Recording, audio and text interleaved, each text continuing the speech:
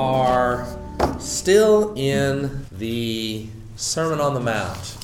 I don't think you have a copy of that. No, I don't. This is a little chart that I prepared on Matthew's Sermon on the Mount and Luke parallels, making sure everybody has a copy of this so that you can see what I'm going to do, because that's going to be important. You can follow along with this. We have, if you look at the chart, you'll notice this is I've distilled the material from Matthew on the big chart here. All the blue stuff and the white stuff and stuff here in the Sermon on the Mount, going from Matthew chapter 5 all the way through chapter 7, verse 27. And I've taken the parallels that you find in Luke for the material that is from Q, or assumed to be from Q, and run the parallels over to illustrate how Matthew clumps it together, Luke spreads it out. And sort of as an illustration of how Matthew and Luke differently used the same basic material in the common source. We have made our way now all the way down through to the Our Father in Matthew chapter 6, verses 9 through 13. What comes next, we deal with fasting, treasure, sound eye, God and mammon, anxiety, judging a brother, pearls before pigs, ask, seek, knock, golden rule, 2 ways, trees and fruit, Lord, self-deception, and 2 builders. In Matthew, that's the sequence. You notice the sequence is different in Luke, but there are lots of similarities that we will also be looking at. So today we're going to pick up with essentially one that has no parallel in Luke, at least no direct parallel. So we're going to start with fasting. You notice if you look across into the Luke from Matthew, where from fasting, go to Our Father and go to the next one down, which is fasting, Luke 6, 16 through 18. You go straight across, there's nothing straight across. So there's nothing directly parallel across in Luke. And there's no line going from there, either up, like it does once, or down to further down in Luke for this saying. There is no direct parallel. No direct parallel that can be identified as a quote of Q in Luke for what we're getting ready to read. So, take a look, turn in your Bibles to Matthew 6:16. This picks up immediately following the Our Father. And you got to remember, we're in a section now where Jesus is interpreting certain things, giving, prayer, and then specifically within prayer, the Our Father, the Lord's Prayer. He's going to do the same thing to fasting that he did with giving and with prayer. And whenever you fast, do not look dismal like the hypocrites, for they disfigure their faces so as to show others that they are fasting. Truly I tell you, they have received their reward. But when you fast, put oil on your head and wash your face, so that your fasting may be seen not by others, but by your Father who is in secret. And your Father who sees in secret will reward you. Now, as we noticed last time, this was the case both under giving and under prayer. The ending here in our translations, most of us, our translations, simply says, will reward you, period. But the King James and the RSV add openly here. Add openly. So, and your Father who sees in secret will reward you openly. It did that under giving, it did that under prayer, and it does it under fasting as well. This addition to the text is a later addition to the text. It's not original in the autograph of Matthew's gospel. It is an addition to the text. Why Yes. would they make That's kind of an addition. Interesting question. What kind of a reward do you have? It seems as though the interpreter, the copyist who is making this interpretation and adding, he probably added openly in the margin, and then a later copyist came along, saw that, didn't know if it was an omission by mistake, and therefore added it into the body text. And then the next copyist who saw it didn't know that it was there, that it didn't belong, and just copied it as was. It's a textual addition. And why it seems to reflect an interpretation that if you are, when God sees in secret what you do, the reward you get others will see. And that may be true. I mean, there's nothing that says that's not the case, but that's not what the text says at all. What the text says is simply, the Father who sees in secret will reward you. It almost sounds like something is missing, because seeing in secret will reward you. You almost want to reward you somehow. Bonnie, I know what happened. There was a question mark after openly, and it got lost. In the margin where he wrote it? Yeah. Could be. Openly, question mark, as a question? It was questioning. Possibly.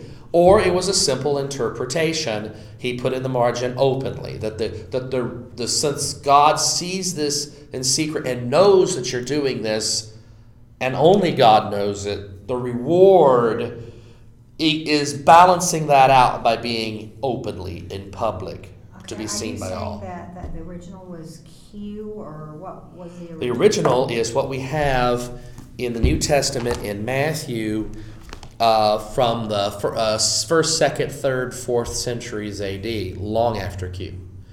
When Matthew wrote this, that openly wasn't there. And the first several centuries of the transmission of the New Testament, our oldest copies, lack openly. Okay. Then at some point, some scribe in about 750 AD was reading this. He said, well, there's really not a balance here. I mean, he sees in secret, the reward should be somehow balanced to the opposite extreme. So you see in secret, you get rewarded openly. Okay. So that's an interpretation. Now, that interpretation is allowed, by the way, because he doesn't say, the Father who sees in secret will reward you in secret. It says, will reward you. So openly is one of the options. The reward may indeed be visible to other people. That kind of dichotomy or question is inherent in Christianity even today. You know? Yes, it is. Yes, it is. Now, the thing I want to point out is just because openly wasn't in the autograph of Matthew's Gospel, and therefore wasn't in Q, by the way, just because it's not there doesn't mean that a reward couldn't be openly seen by others. It's just that it doesn't have to be. Where did he get? I thought he was. Is this not from Q, right? Or because it wasn't? It's the only place it is. And where did it come from? It's only found in Matthew. Normally, you identify things as being in Q if you find them in Matthew and in Luke, like we're going to see next, and like we've seen before. But this is an example of a sayings, teaching of Jesus that resonates with Q-ishness, so to speak. It's very much in line with other kinds of sayings that are definitely from Q. Hence, they resonate with a Jesus character that seems to underlie the Q material and the material that is unique to Luke or unique to Matthew, but contained within the context of the other teachings. This is a good example. We just had the Our Father, which is paralleled in Luke and comes from Q. Before that, we had prayer and giving, of which neither of them has parallel in Luke. But stuck right there smack dab in the middle of a section where you've got material straight out of Q. Well, it strikes me that the word openly comes from their understanding of who God is. And in terms of his interpretation of this? Exactly. Because God is watching you, and only he needs to. No one else has to. And he has the ability to look down upon you and know what's in your heart and in your hands. And then it's coming, and so your actions are going up to God. And so because it's going on that path, it doesn't need to be open because it's a pathway to God. But when it's coming from God down to you, he does not have to be secret because he's God. He may be, or he may be open. Mm-hmm. Now, let's take, excellent. You've directed the attention to where it needs to be, which is to the whole text.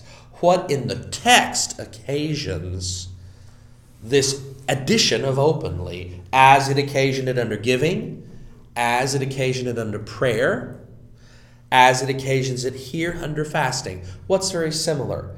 Under giving and under prayer, people were giving and people were praying to get the accolades of other people. Oh, look how holy this person is. He's giving of his financial resources to the poor. Look how spiritual this person is. He's praying such long, eloquent prayers. Certainly he must be holy.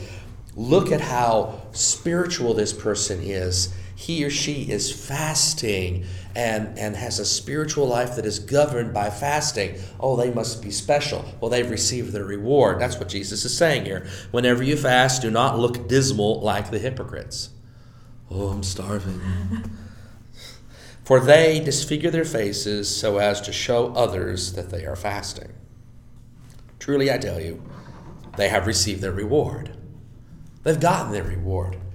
Because their fasting was seen in public, because their giving was seen in public, because their praying was seen in public, and the people who saw it said, oh, how wonderful they are, they got their reward. They got what they were seeking by doing this stuff for others to see. Not that others saw it, but for others to see. Here, the fasting of the hypocrites is so that someone else will see it and think good of me. And I'll get brownie points for it. Now, if somebody happens to know or notice that you're fasting, this doesn't apply to you. But if you're doing it for people to see, if you're giving and metaphorically blowing the trumpet before yourself, pay attention to me, I'm about to give alms here, well, you've gotten your reward. This is not between you and God. This is between you and the people that you're trying to impress. That's not what he says here. Truly I tell you, they have received their reward. But when you fast, put oil on your head and wash your face. Don't look dismal. Don't look like you're fasting. Make yourself look so to the point that someone looking at you wouldn't know that you're fasting just by how you appear. Well, the commentary here, which is half the friggin' page, says that the Jews, when they fasted, and I'm thinking about Ash Wednesday yesterday. Oh, yeah. As I said that. Used to put ashes on their forehead when they were fasting. Sackcloth and ashes. They'd put on special clothing. They'd put ashes on themselves, and they would fast.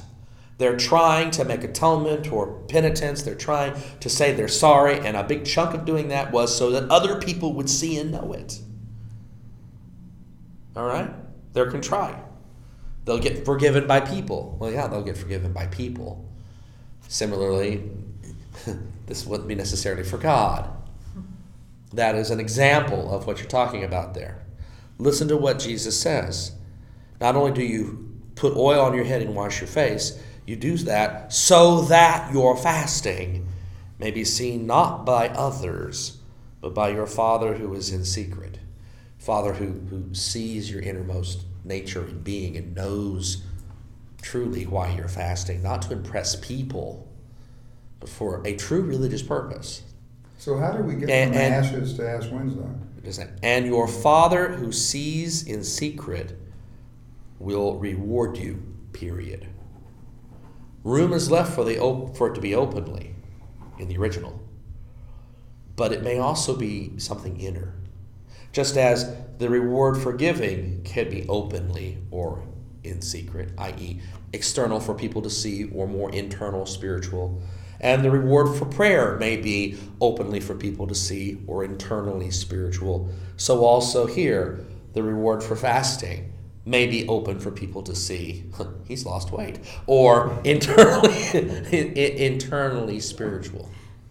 So by leaving openly out, you actually free the text to have a broader sense of a meaning and interpretation.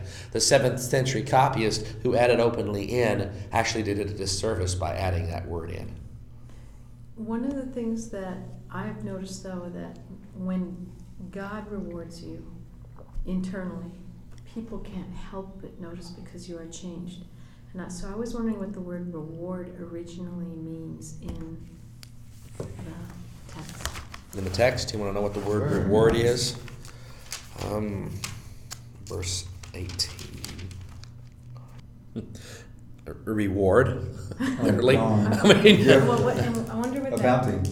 what that originally meant. the concept is that which you receive for almost like for services rendered, So payment. It's not like grace. Yeah. Like a Yes, that's payment. right. It's more like a payment, less like a grace. That which you have done, you now receive your due reward, your due payment for it. That you've done something to receive it. It's not something that's freely given. You've done something when you're giving to receive the reward. You've done something in your praying to receive the response. You've done something in your fasting to receive the response. So it's not necessarily grace, although it's not that far removed from the concept. It's there's more to it. You're actually doing something and getting something for it. Yeah, it's There's almost a like transaction good works. here. It's all Good works the with transaction expectation. between It has within it a degree of good works. Now, giving and prayer and fasting are also means of grace, because the reward you receive is not necessarily commensurate with what you did, but far beyond it. Hence, that reward concept being openly or inwardly, it is almost irrelevant, as you pointed out, because even a great reward inwardly has outward manifestations. I mean, the reward for fasting is not commensurate with the effort that goes into fasting. It's far beyond it. That's where it becomes grace.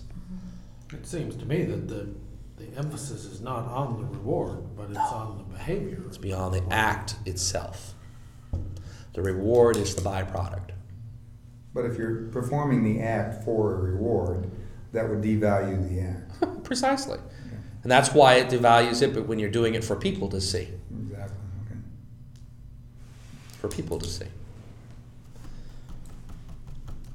Questions? Yeah, you're going to skip over the Ash Wednesday, or you're going to help me out on that one? What do you want to know? Jesus, well, I mean, here's Jesus, according to this, and you seem to agree with it. I've preached on Ash Wednesday services in the past. I haven't done it here. But in the past, I've preached Ash Wednesday services that ideally what we should do is after the Ash Wednesday service, at our first opportunity, we should wash our faces. Okay.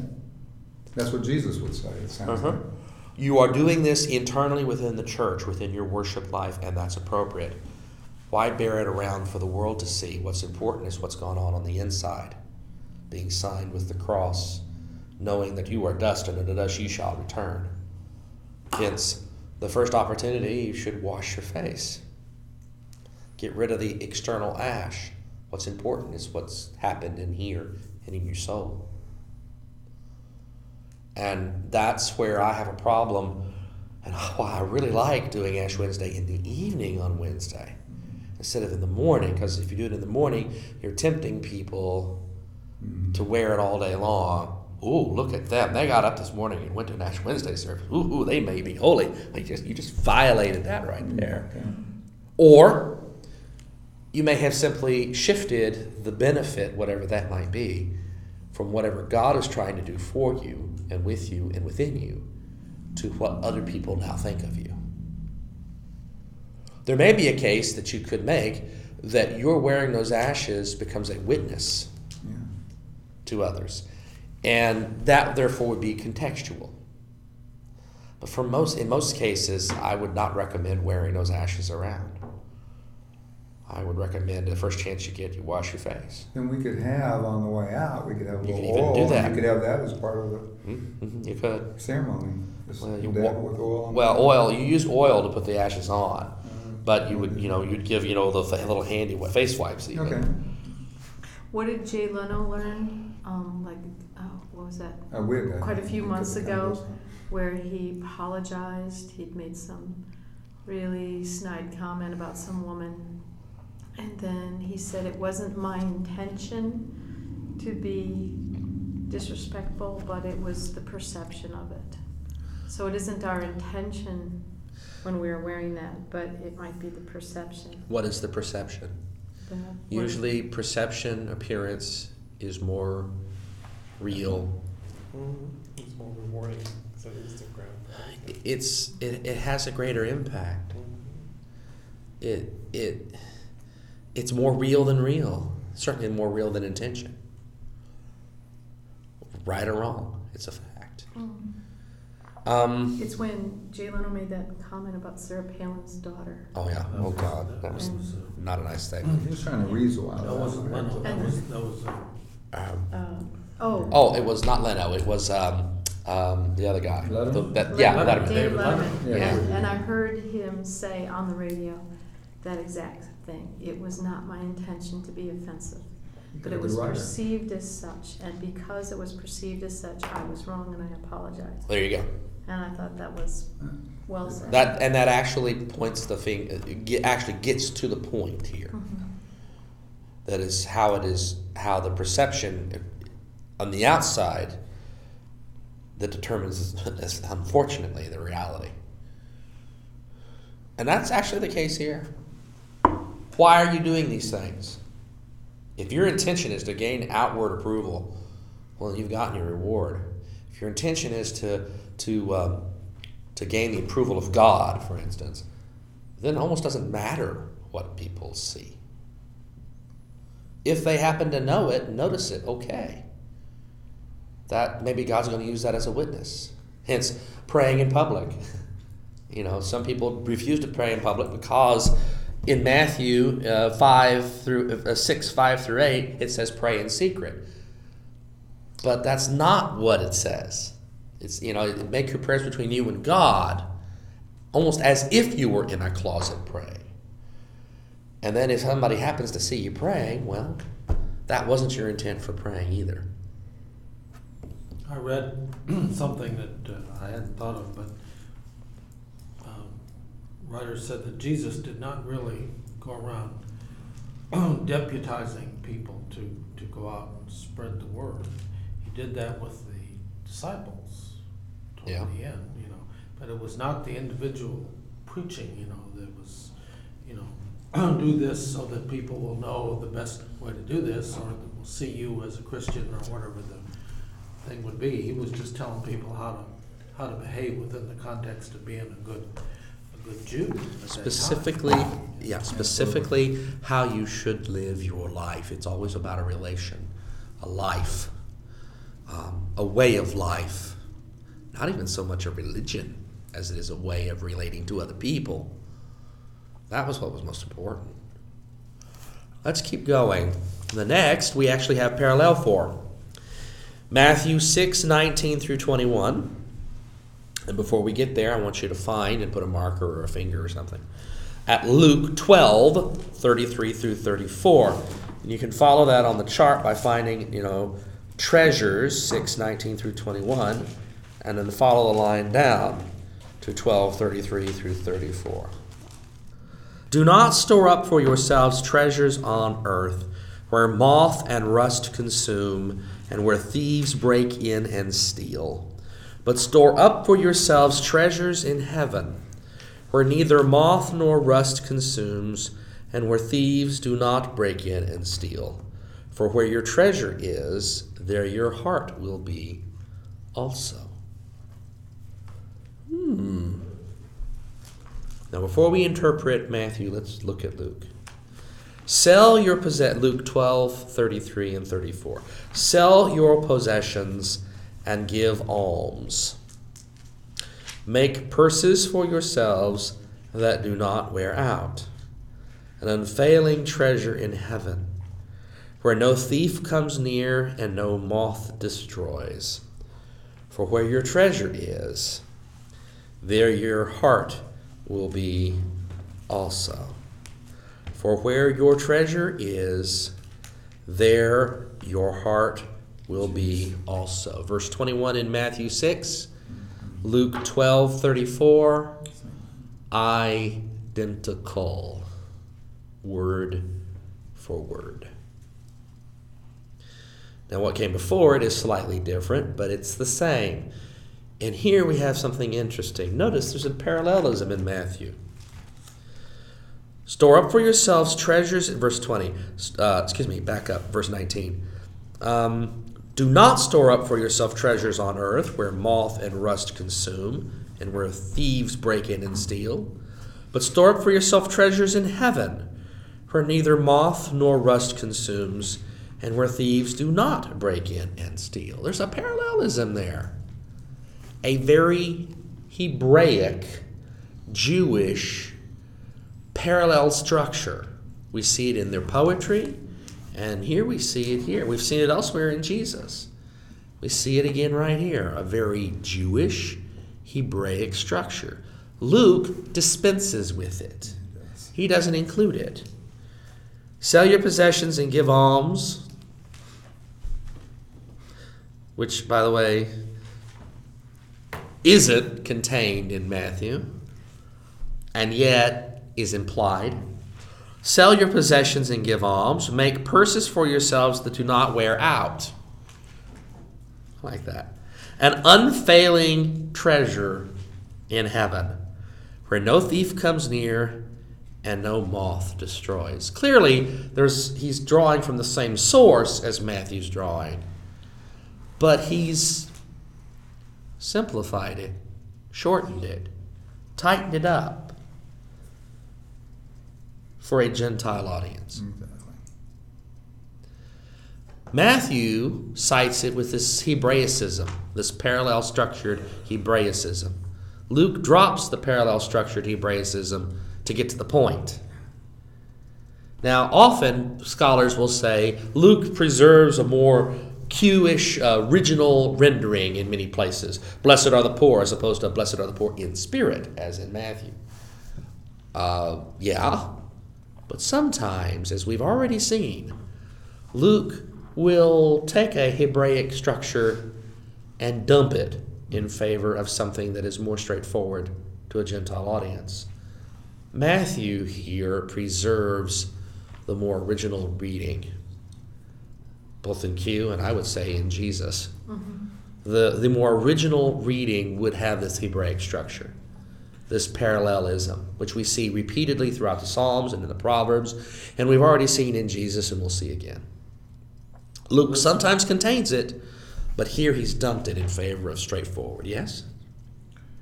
Well, it seems like there's a pretty unique thought in Luke, about alms and selling your possessions. I mean, that's kind of a major idea, And then he I guess he builds on the if you sold all your possessions, then you don't really need a purse. You don't need an earthly purse. Yeah. You need a purse that does not wear out. Yeah. A spiritual purse, a heavenly purse. Well, that's a pretty elaborate. Yeah, Luke's full of taking care of the poor, right? Yes. He's all about taking care of the poor. So is Matthew. Matthew contains the teaching on giving. Yeah. Don't let your left hand see what your right hand is doing. That's in Matthew, it's not in Luke. Does Matthew have this rich man thing in here where you're not going to make it if you're rich, basically, like Luke does? That's not here. We'll get to it. Trust me. Okay. The answer is no, but he has a different approach.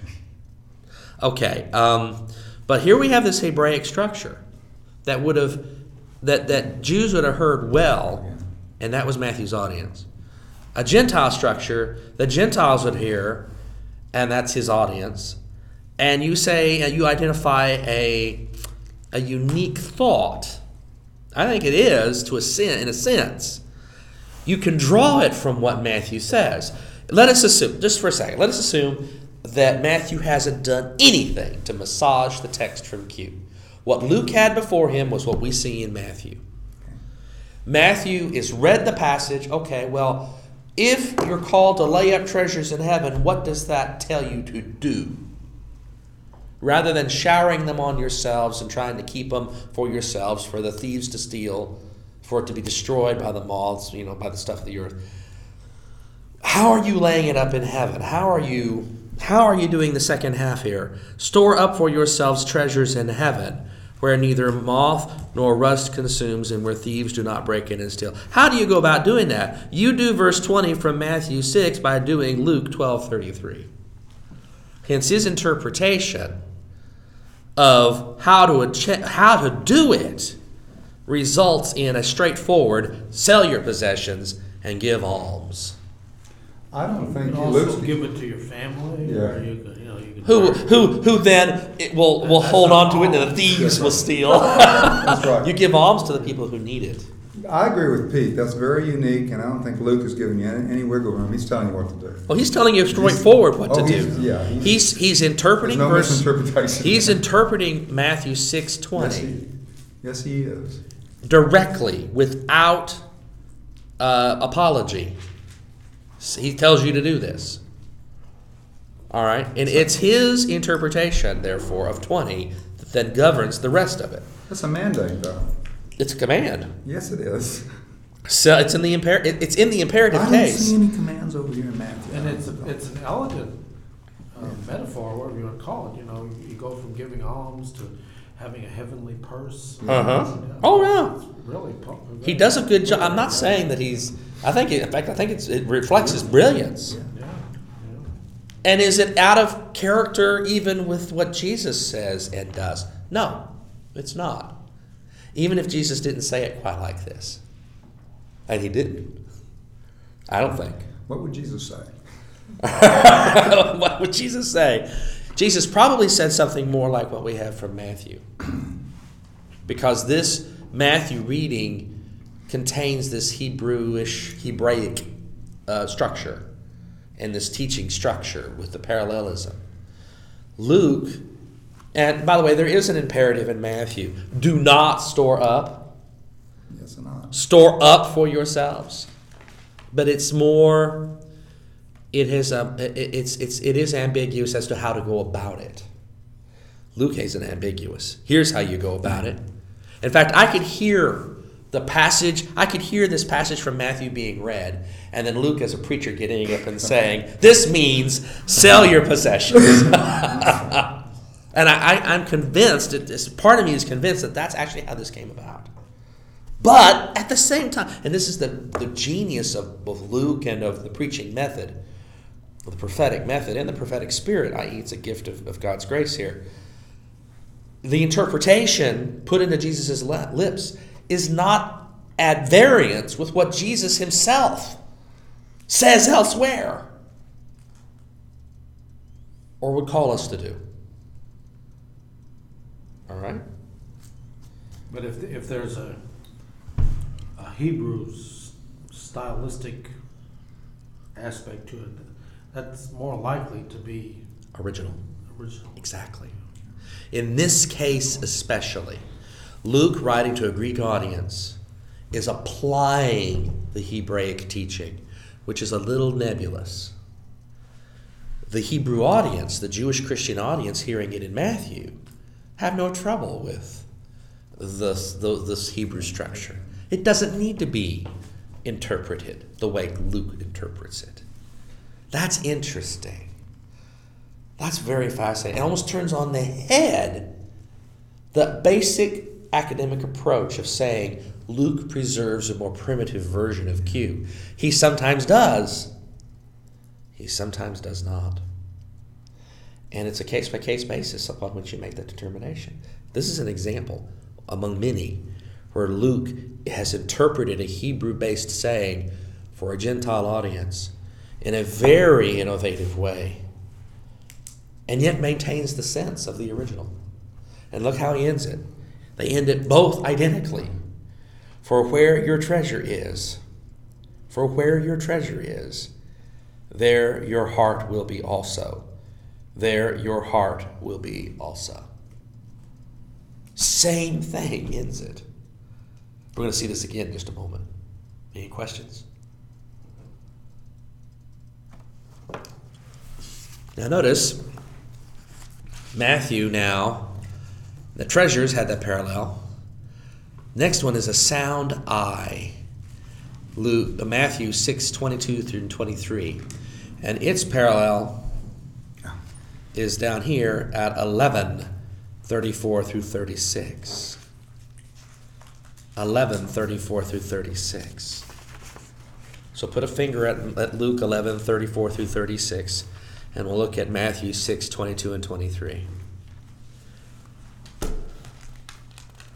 And this one catches you by surprise.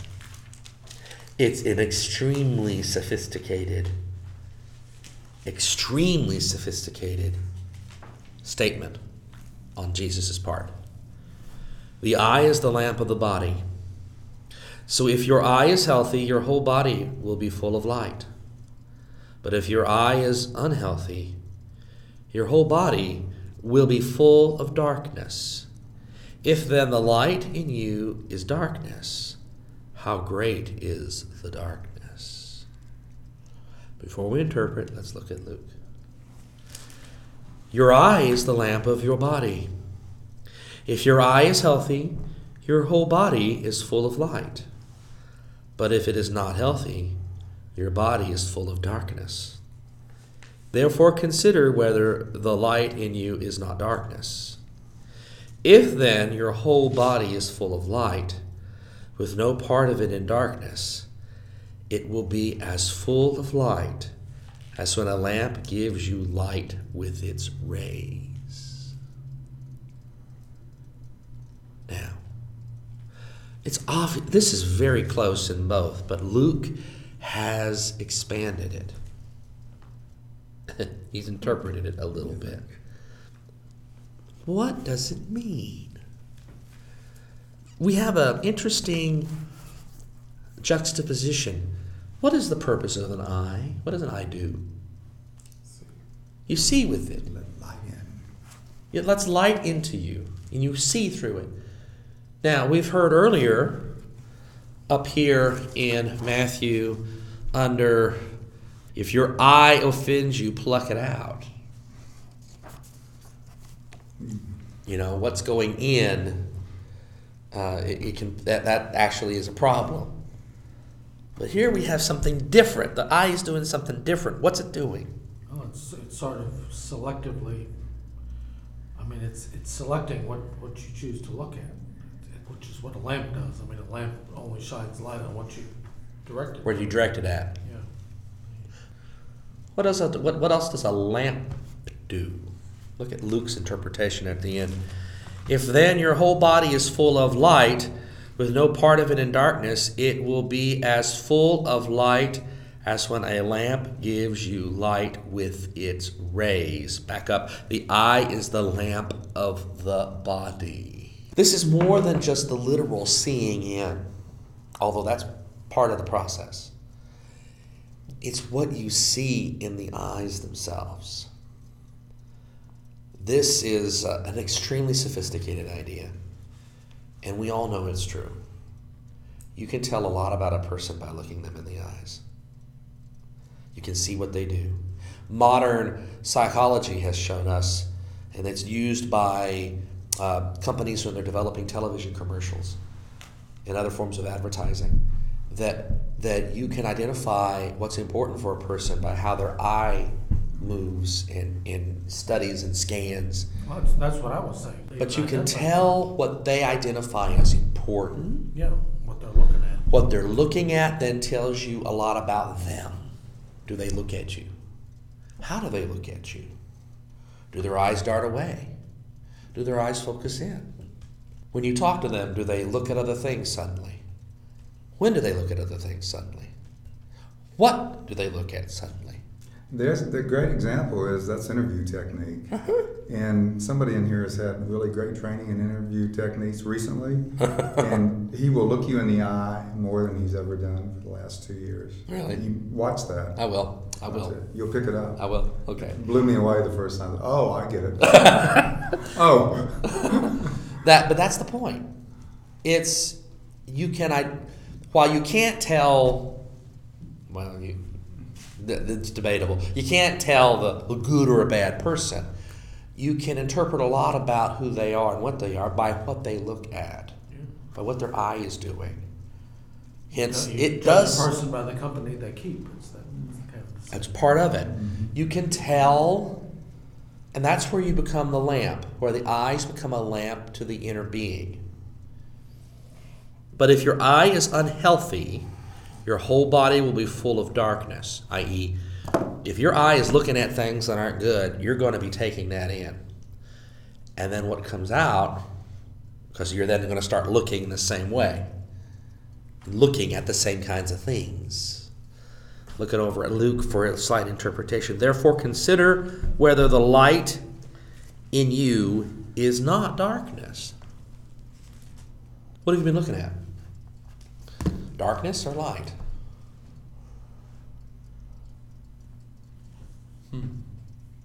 It doesn't seem to be a very a spiritual. It's sort of like just general advice about.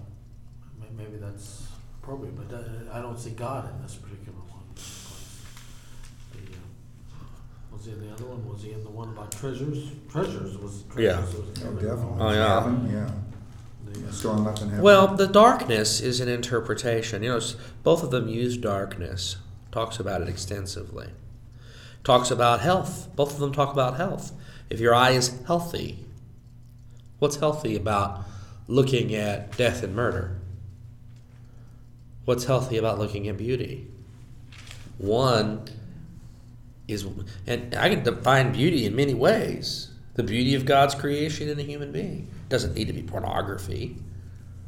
The beauty of God's creation in a sunset. Or if you're constantly going after looking for things that shock and frighten and disgust. I have a very good friend who loves to watch horror films because he likes to be frightened. And I often wonder, I used to wonder about what does that mean about, lightness or dark inside? And then you confront him with not a made up horror, but a real one, and he goes to pieces. He can't deal with it. He hasn't been desensitized. He's made that differentiation between fiction and reality. He likes to be frightened, but then you confront him with something that's truly dark, and he is not desensitized to it at all. He doesn't want to see it. He doesn't want to look at it. That tells me something about him. His interior is light. He's got some light going on. There's light in there. He is a thrill out of being frightened. That's a little different than soaking in and consuming gross stuff because they like it. It has become dark inside. There's a big difference. It sounds like you're being kind of tough on the NCIS people and CSI people. Oh, but that's different. That's a little different. Some of that stuff is based on real stories. I know. I think you're talking more about like the Saw people. Yeah, I am. That's just gross stuff. That's just gross stuff. Count Dracula doesn't bother me. That's the kind of monster. Or the Wolfman that you just saw. Right? Yeah. But that's all fiction, and it's a scare tactic. It's different. It's a shock thing. It's not a gross thing. It's not this dark stuff that desensitizes you to the true dark stuff, to the point that you like it. That is a spiritual concept. Because look at darkness and light are both contained in these passages. In God is light. In God there is no darkness at all. That's the kind of idea. That's where God comes into this. That's where the spiritual part comes into this. If you're filling yourself up with darkness, it suppresses the light. If you're filling yourself up with light, that light will shine out and people will see it. If you fill yourself with darkness, in a weird sense, that darkness will shine out. I know that's ridiculous. That doesn't make sense, but it still it does in a sense. Mm-hmm. This strikes me as almost verging on a Gnostic idea. I mean, light inside you and the light coming out. That it's like something they couldn't keep out. It is a Gnostic type of concept to the extent that there are elements of that even within Jewish thought. Well, Gnosticism is a Gentile thought structure. Yes, it is in its totality. But there are elements even within the Gnosticism that's true. This is an example of it. The light and the dark. We see it in John's Gospel. We see it in Matthew. We see it in Luke. We see it in Mark. It's present in the very earliest layers of the Hebraic message straight out of Jesus. This is straight out of Q. And it's obvious that whatever they both had, it's very close to either Matthew or Luke, probably closer to Matthew here. Matthew's shorter. Luke's a little more expansive. And Luke, where he copies Matthew directly, it's pretty direct. It's pretty direct. And then Luke has interpreted it slightly to help it. See another example of that in the very next one. Matthew 6:24 and Luke 16:13. Just stick your finger at Luke 16:13. This is my favorite one. Matthew 6:24. No one can serve two masters. No one can serve two masters, for a slave will either hate the one and love the other, or be devoted to the one and despise the other. You cannot serve God and wealth. Luke 16:13. No slave can serve two masters. For a slave will either hate the one and love the other, or be devoted to the one and despise the other. You cannot serve God and wealth. Wait a minute. Let's look at these again, parallel. No one can serve two masters, Matthew. Okay. Luke.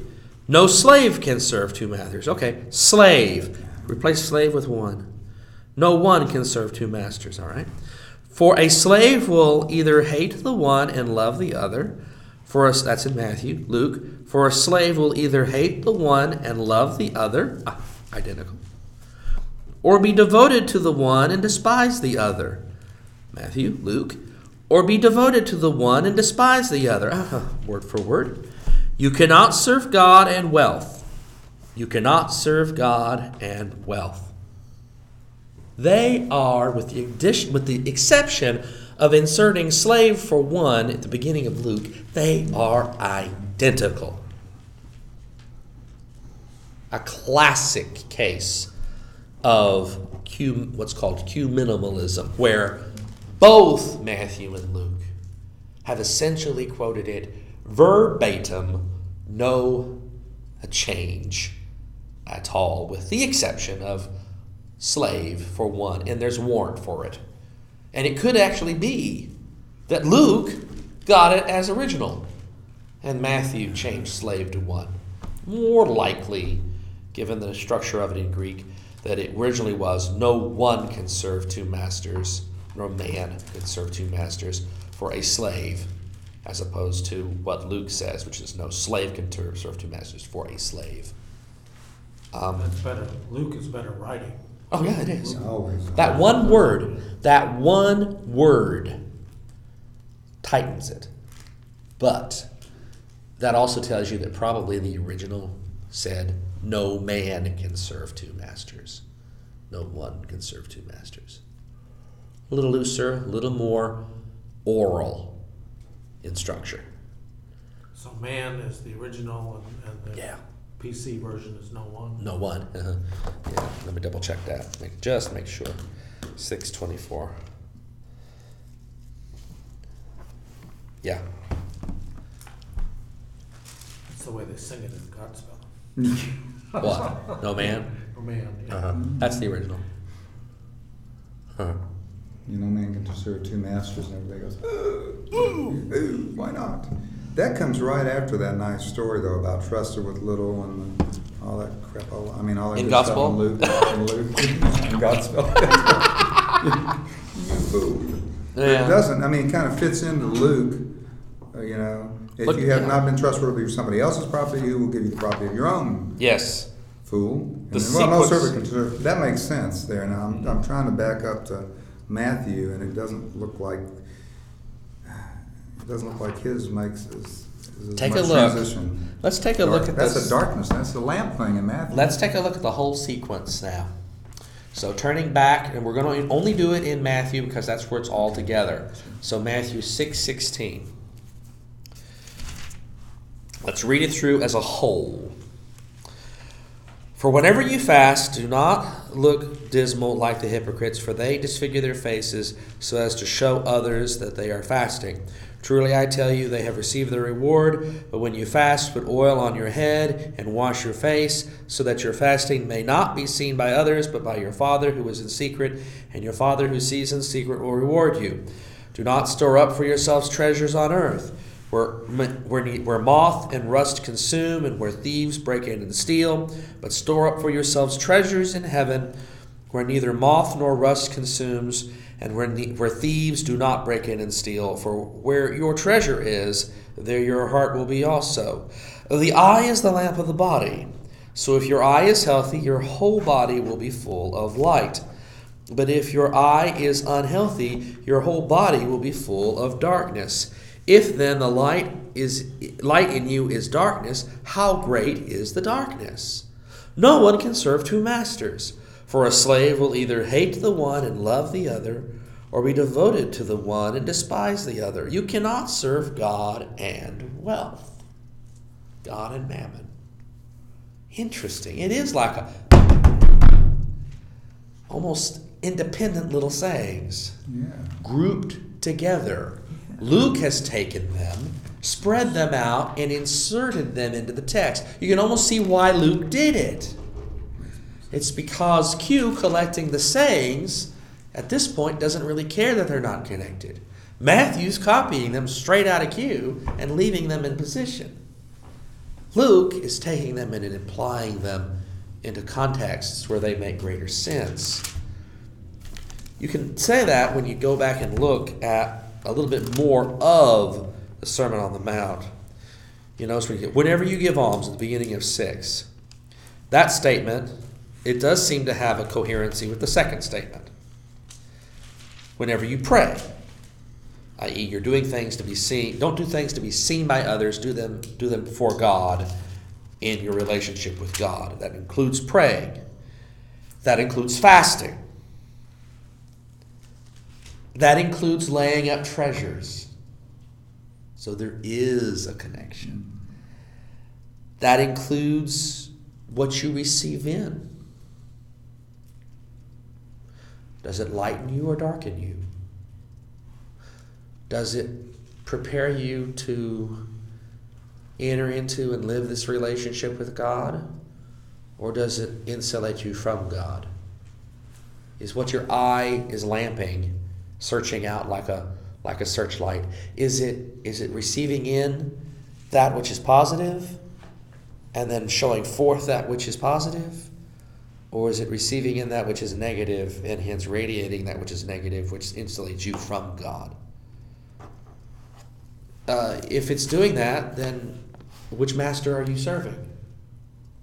You can see Q probably had a reason for grouping these together this way. They may have been preached in completely distributed sections. Got collected together by the collector, a Q, because there is an interconnectedness to these. It's not apparent individually, but when you group them together, it's there. Which master are you serving? If you group them together like that, then instead of having that nice little coherent thing that Luke's got about taking somebody's money and taking care of it and all that stuff, you're getting, and as a servant, and then you're getting, and this one, if you're making them coherent, then that darkness might be thought to be the money. You can't serve darkness and light. Mm-hmm. Which are you serving? Now, take a look at that passage again. Serving two masters. You cannot serve God and wealth. Is it money that's the root of all evil? No, it's what it It's the buys. desire. It's the love for money. It's making money the center. It's the making of money the center of your life. That's the root of evil in that sense, in that teaching. Similar here. Who is your master? Is it the attainment of wealth? The pursuit of wealth? Serving wealth? There's a wonderful movie It's a horror film. It's called They Live, where these aliens have come down to Earth, and they have taken over the planet, and they are disguised, and they got machines that make it impossible for normal human beings to see that they are aliens. They look like human beings. And there's a pair of special glasses, polarizing lens glasses, that if you put them on, you can see reality. You can see that actually you're an alien and not a human being. And when you look around, you see that there's subliminal messages behind everything. You see up on a bulletin board this great big sign board. Without the glasses on, you see, go vacation in Bermuda. But you put the glasses on and it says, obey authority. And the guy, when he first discovers these glasses and discovers that there's all these subliminal messages, he has his glasses on, he looks down at a dollar bill, and he took it off, and it's a dollar bill, and he put it back on, and written across the dollar bill, what it says, "This is your God." That would be Roddy Piper. That I want to take that movie clip, just that scene. He's standing out on railroad tracks when this happens. I want to take that and use that in a video sermon someday, because that'll preach yards, friends. That'll go a mile, because that comes right out of this. Who is your God? Who do you serve? Who is your master? Now, are you going to say the next line after that? I'm here to kick butt and chew bubblegum, and I'm all out of bubblegum. That's a good one. I like that. Time to kick butt. I'm all out of bubblegum. This is so powerful. The question is not, are you wealthy? The question is, who's your God? Who's your God? What do you serve? Do you serve God or wealth? The acquiring of things or God? That becomes the question. You can't have two masters. You can't have, to apply it, you can't have two gods in this sense. So who are you going to have? Matthew reflects, I think, the order and structure of Q in that sense. Q collected these sayings. Probably Jesus just preached them dispersed over time. They got collected together in a clump. Possibly because when you do it this way, you create a somewhat coherent message. Matthew's adopted that. Luke prefers to take it as a source, and he's distributing these sayings out throughout his gospel into contexts to support the rest of the teaching. In that sense, Luke is far more ingenious. Far more ingenious. That Gospel of Thomas, I've only scanned it, but it doesn't seem to spend much time ordering them. There's no coherent structure at all. All over the place. It goes all over the place. Q at least has some structure to it. Even if that structure ends up being artificial, there's a structure to it. But you're inferring that, right? You infer that based on, you infer that when you assume, first of all, that Matthew is simply copying in the sequence straight out of Q. I don't think it's as simple as that, but it's closer to that than what Luke has done. It's closer to that than what Luke has done. You can say Luke's been more ingenious. Could you also say he's been less original in places?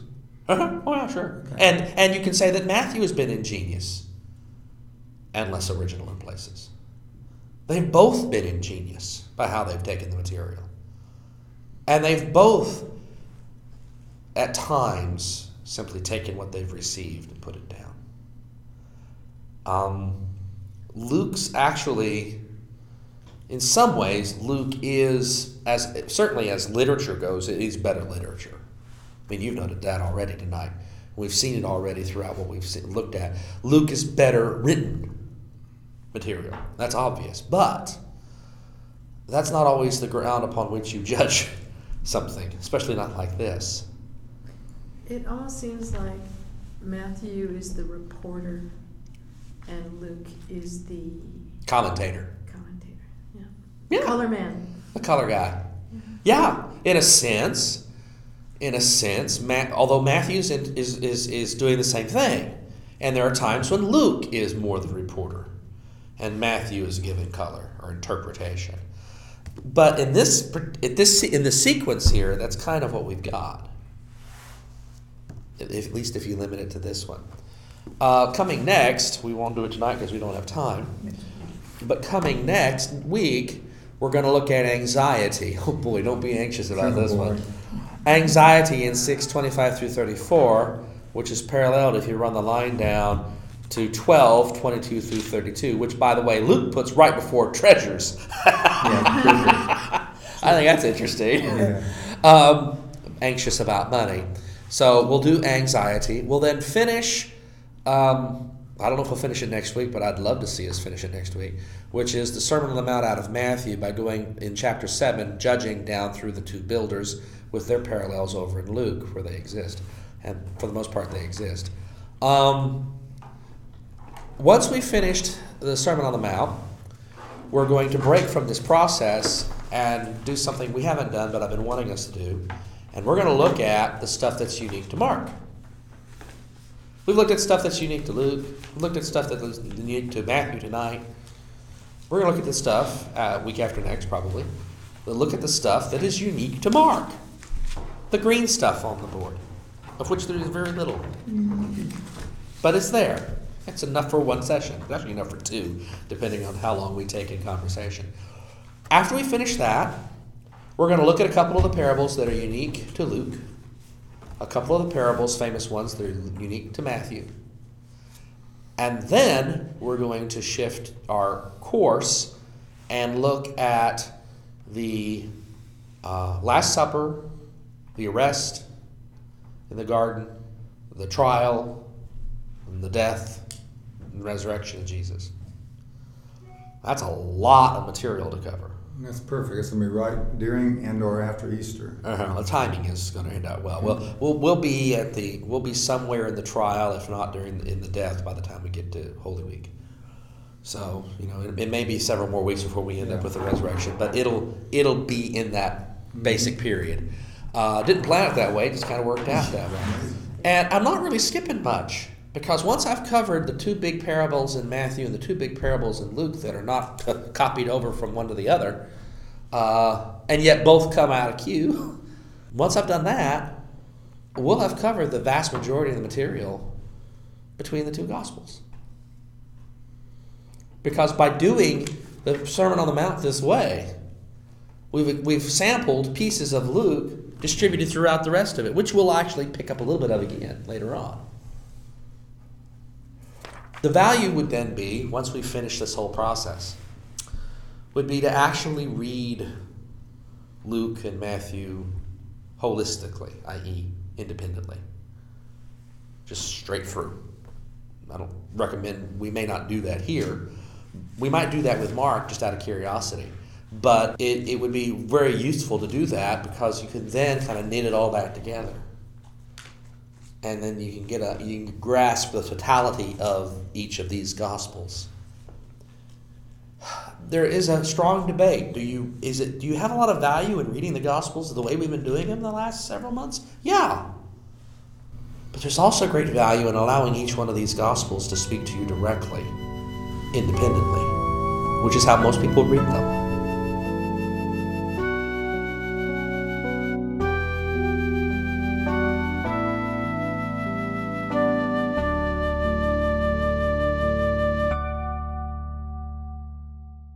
You have been listening to a Bible study by Dr. Gregory Neal, Senior Pastor of St. Stephen United Methodist Church and Rector of Grace Incarnate Ministries.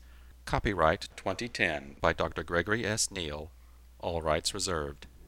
For more information or to listen to other seminars, Bible studies, or sermons by Dr. Gregory Neal, visit us on the web at www.revneal.org. That's www.revneal.org. You are also invited to visit us in person at St. Stephen United Methodist Church, 2520 Oates Drive, Mesquite, Texas, 75150. This program was produced by Dr. Greg Neal.